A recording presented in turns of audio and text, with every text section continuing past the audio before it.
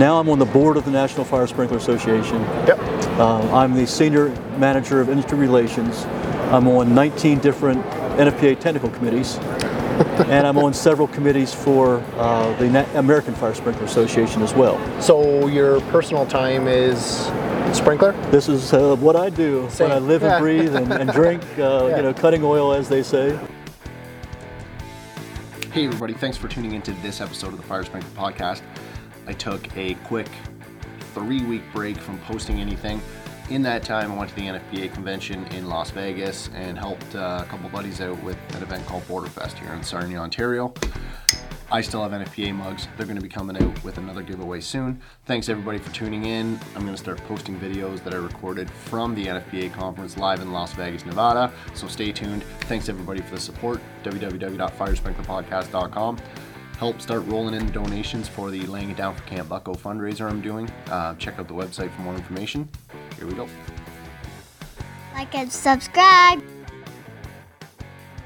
Hey everybody, thanks for tuning into this episode of the Fire Sprinkler Podcast. We are recording live at the NFPA convention here at the Mandalay Bay in Las Vegas. I'm here with Terry Victor. He's been in this industry for probably longer than I've been alive for. Possibly. Most likely. 73. Yep, a little bit longer. Yep. There's the age difference between he got in the industry and when I was born is legal to drink. So there you go. Terry, we've been talking about having you on the podcast for a couple years now. Scheduling, things always come up. Yep. It's an honor to talk to you now here in Las Vegas. How's it going today?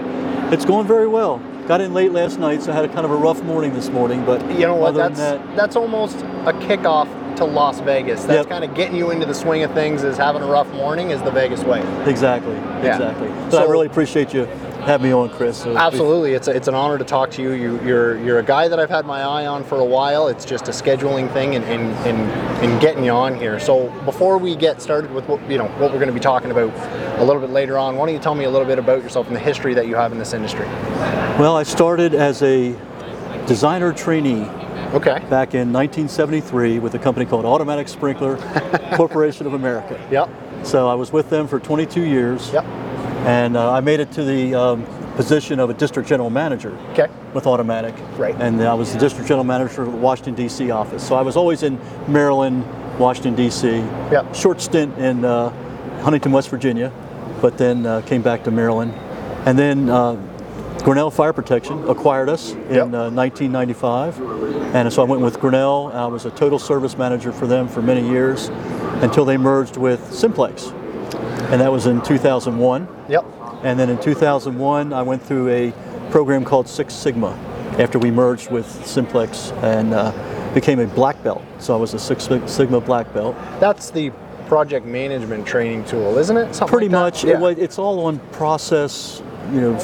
Fixing processes, and it's mainly for production type improvements. Right. But we've actually applied it to doing sprinkler contracting to an extent. So that was pretty interesting. Then after that, I went to work for corporate. So before that, I was always working for a local district. Yep. And they made me the national design manager for all of Simplex Grinnell. A little bit of responsibility there? A little bit of responsibility in 2003. Yeah. And we had the sprinkler COEs, Centers of Excellence. Yep. And I was, overseeing all the designers nationwide. And so, but of course 2008 came along with the recession. Right. And a lot of that stuff went away, but what I've had the ability to do through my entire career, and I take this back to even when I was an Automatic Sprinkler. In 1988, I was appointed to the National Fire Sprinkler Association Engineering and Standards Committee. Okay, yep. And that's like the highest brain level committee in the sprinkler industry. And I was representing Automatic Sprinkler. When we came to Grinnell, I stayed on that committee, and I was on my first NFPA committee as well, which was the NFPA 231 at the time. Okay. Storage. Yep. And I've been on NFPA technical committees ever since, and also representing them in the National Fire Sprinkler Association. Now I'm on the board of the National Fire Sprinkler Association. Yep. I'm the senior manager of industry relations. I'm on 19 different NFPA technical committees, And I'm on several committees for the American Fire Sprinkler Association as well. So your personal time is sprinkler? This is what I do Same. when I live and breathe and drink, cutting oil, as they say. The term that I use is you cut my arm, you don't get blood, you get a little bit of sprinkler water that comes out. You get black sprinkler water. Exactly, Chris. That's awesome. So this is like, I'm looking in the mirrors what my wife can expect in another 10 years. You're what, late 40s? Is that I wish. Yeah, late 40s. I wish. I'm probably not too many years from retirement, Chris. But actually retirement or sprinkler retirement where you slow down and maybe you're not on 10 committees, you're on 6. We'll see. That's sprinkler retirement. Nobody ever actually retires. Yeah, I don't think you can. Right? I don't think you can get out of this industry because it's such a noble industry. It's such a great industry. Yeah, and everybody's passionate. There's not a single person here that is not, nobody is half into this industry. Everybody, and that's what I love about it, is everybody I talk to is just gung-ho, to the walls, sprinkler. And we support each other. We're all we're in here competitors, like at this exhibition. Yep. All the sprinkler manufacturers are here, and all the the different manufacturers of devices. Yep. And yet we all get along. We all support each other. Yep. It's just a great industry, and we save lives. Absolutely. And that's the important thing. That's the important thing. I'm not the guy that runs out and jumps on a fire truck at 2 o'clock in the morning, but I save lives. Absolutely. And make it safer for those guys too, right? Good to see you. Hey, Tom. Good to see you. So one of the things that we're going to talk about, it was also a good opportunity just to talk to you in general. That always happens in these conference type podcasts. That's no fine. Big deal at all. Yeah. The release of NFPA 915, the remote inspection, testing, and maintenance requirements, that's been a standard that's been in development now. 2018, 2019 is when it kind of started? No, it wasn't quite. Yeah, I guess it was. About then is when the concept kind of came along. The idea when they wanted to start NFPA developing decided something. they were going to create a standard, and they put together a scope for a technical committee. Yep. And they started building the committee then. I think I joined the committee in 2019, I believe it was. Okay. Yeah. And then that's when things really started moving forward. Well, we right? had to. When What we had to do is we had to submit an original version to the Standards Council. Like it was like a draft version. So, Standards Council looked at it and said, "Yeah, this is good enough to be a standard." And then they entered it into a revision cycle. So the revision cycle just ended this past April. So the revision, how many different revision cycles are there? Kind of take me through, because I don't know. There's been a couple that are coming out now. 915 might be the latest, or the biggest coming out lately. But what is the process for? We want to come out with a new standard. This is how you implement it from kind of idea to fruition. What is that? How long is that? That's a 5-year process, plus minus. Yeah, I would say it's typically a 5-year process. Now, I've been very fortunate, and I say I've been blessed, to be on 2 different NFPA technical committees that started with brand new, spanking new documents. Yeah. The first one was NFPA 25. So the NFPA 25 committee was formed back in 1998. Yep. And I was fortunate enough to be on that original technical committee as well. And the process is you go through and you create what they call a draft version. Right. And just to make sure everything is kind of laid out and it makes sense, and there's requirements that can be enforced in it and so forth. And then the Standards Council takes that draft and they say, yeah, it's ready for prime time. Let's put it into a real revision cycle. Right. And that's when the public gets to see it for the first time. When it enters that revision cycle, then it goes into, you can do public inputs to recommend changes to it. You get to see it. You get to recommend a change to it if you want to. And then the committee, obviously we have 2 different committee meetings. We have the first draft meeting and a second draft meeting. And there's to process the public inputs and the public comments. And then once it goes through that process, and that's a 2-year process. So we typically take 1 year to go through a complete revision, from first revision to second revision. Right. And then once it goes through the second revision, there's the opportunity for the public to say, we don't like certain things, and they can submit that NIPMAM. Now, this one, we were talking a little bit kind of before we started recording. This one was kind of a weird revision cycle, because typically you'll get people coming in from the public and saying, no, we don't like this, we'd like to see this, we don't like this. This one was a little different. Yeah, there was not one challenge to what the committee came up with. Has that ever happened? Not in my memory.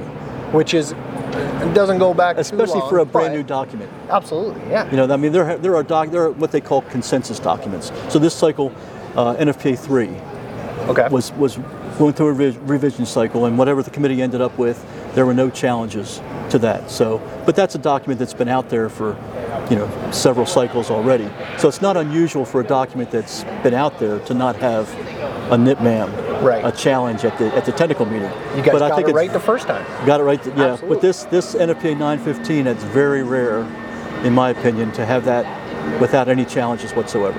Now that document is now released. It's now available for municipalities to adopt it, enforce it as a standard, et cetera, et cetera. But something that I noticed is that there wasn't a lot of fanfare in the Right. release on this one. It didn't get a big public release that I thought the new standard possibly deserved. It's interesting, Chris. Of course, we went through COVID, through this whole Yeah. we were in the middle of COVID through this whole revision cycle. And one of the things that COVID showed us is this need for remote inspection and testing. Yeah. I mean, there were places where they wouldn't allow us to come in and do NFPA 25 inspections or NFPA Right. 72 inspections because, you know, you couldn't have people come into the Get in buildings. contact with people. Yep. All that Right. kind of stuff. So the concepts of NFPA 915 really were adopted during COVID very strongly. And there was a position paper that was on the NFPA website on how to conduct remote inspections and so forth. Right. And that was kind of the genesis of putting this whole document together to begin with. The chair of the committee, Jim Muir, from Clark County out in Washington, he's been using remote technologies to do inspections, but not sprinkler inspection. He does building inspections. Okay. So, you know, he needs to go out and, you know, they're digging a footer and they had to make a correction on the footer. Yeah. Rather than send his guy back out there, he has, you know, somebody take a FaceTime Yeah. Yep. and say, okay, well, here's what we did to change the footer and all this kind of stuff, and they approve it from back in the office. And you know what I have done? I have had building inspectors through COVID do that, where we do an installation and then the building inspector will simply FaceTime you, or there's an app, I can't remember what it's called right now, the city of Windsor uses it. You sign up for a certain app, you get a membership, and then they can log in based off of account number, or Right. project number, whatever, and then they can come in and you can walk them through, here's the riser, incoming water supply, backflow preventer, sprinkler Right. valve, you know, flow switch, and then you show them the valves, distance down from the deck, stuff like that, and it's Yep. all stuff that they want to see, and it almost, in my opinion, is better in some regards, because when that inspector is doing a video inspection, he's focused primarily on the sprinkler system. He's not, oh, there's Jim, Yep. I saw him on the project 2 years ago, and Right. I grew up with him, I lived next door to his sister, you know what I mean, that kind of stuff, right? So Yep. it does kind of, they have a checklist that they have to go through with the remote inspection, and it's very, show me the incoming water supply, check. Right. Show me the back, check. Show me the valve, check. Show me the flow switch, check, right? And it's very methodical, and I think it's a good way to make sure that very important piece of fire protection is being installed properly. In my opinion, And now service as well. it'll be more accurate. We'll have more accurate inspections and tests Yeah. using NFPA 915 technologies Then as opposed to than having a live person go in. Wow, okay. And the example I always use is with a fire pump test. Sure. Okay, the fire pump test says, you know, one of the things you have to check for is the casing getting hot? Okay, so how do you determine if the casing is getting hot? You can put your hand on it. Well, let's see. Well, how Yeah. tough is my hand compared to your Yeah, hand? that's fair. Yeah. So, So- the way I do it is the cooling water. Is cooling water running properly? Can I put my hand on it and keep it there? If I can keep my hand on the cooling water, it's probably cool enough. Yep. Right now, is there a temperature in NFPA 25? No. No. But is it operating properly? If I can put my hand on it, in my opinion, as an inspector, it's working. But think about putting a thermocouple on that casing, and then when you first accept the pump, you've got a baseline. And you have a requirement, a temperature, a set You temperature. could put a requirement in it. Yeah. You know, if it increases by more than 20 degrees Fahrenheit or whatever the case may be, then Yeah. you got to investigate why it's getting Yeah. hot. So using sensors and so forth, we can We can do all kinds of things that NFPA 25 requires, and that's really where I've been focusing. When I first got on this NFPA 25 or NFPA 915 committee, it was probably intended for building officials to do what I said. Right. Have the studs been installed properly? Have the electrician, did he do his thing right? It wasn't intended for fire protection initially. Well, a couple of us got on the committee from the fire protection industry, and we're like, this is what we need. We've got requirements more allowances than requirements in NFPA 13, NFPA 14, NFPA 20, and NFPA 25 that allows for remote testing and distance monitoring. Right. So the initial title of 915 was going to be Standard for Remote Inspections. We expanded the scope to include tests as well. And now the title is Standard for the Remote Inspection and Testing. So for remote testing of things like flow switches and stuff like that, are you utilizing solenoids, stuff like that, or is it? You can. You can. And all the water-based standards that I mentioned allow for using any kind of a device that accomplishes the same result or better. That's the key. Or better. So for us to put our eyes on an inspection and inspect this valve, if we don't have a means to making sure that we put a camera on this with a high enough resolution that you can to be as good as our eyes, then it's not worthwhile. So now, okay, we're looking at this valve right now. Looks like single interlock and pre-action valve, or deluge, depending on the setup. Anyways, I'm doing a remote inspection on this. Is the intention down the road, I can put a digital gauge on this, digital gauge on this, digital gauge on this, and not necessarily have to have a camera there? Absolutely. But a solenoid on the manual pull station, whatever, drop the pressure, trip the valve, I get my flow pressure, I get my trip pressure, there's no airline on this, but I can get all of that information using a digital gauge? Yes, absolutely. Okay. A pressure transducer. That's all you have to have is a pressure, and it does not have to be UL listed. That's the beauty of it. Why? That's not UL listed. Okay. So this one is actually, because it's a Tyco and nothing but the best one. Well, okay. But it's not required to be UL listed for fire protection. So any kind of a device that we currently don't require to be listed, the drain valves aren't required to be listed. All that kind of stuff. You can use solenoids. You can use pressure transducers. Right. What we say in the 13, 14, and 20, and in 25, if it's under system pressure and it's integral to the operation of the system, then it has to be UL listed. Right. If it doesn't meet those two requirements, then it does not have to be UL listed. So a motor operated control valve, obviously, that's going to have to be UL listed. Sure, yeah. But the pressure transducers and the thermocouples and digital cameras and things like that, you use whatever's available. How do you list a digital camera for fire protection? Right, exactly. There now is you're no developing UL a new standard standard, for that. right? Yeah. Well, or will there be soon? We'll call it the FSP standard.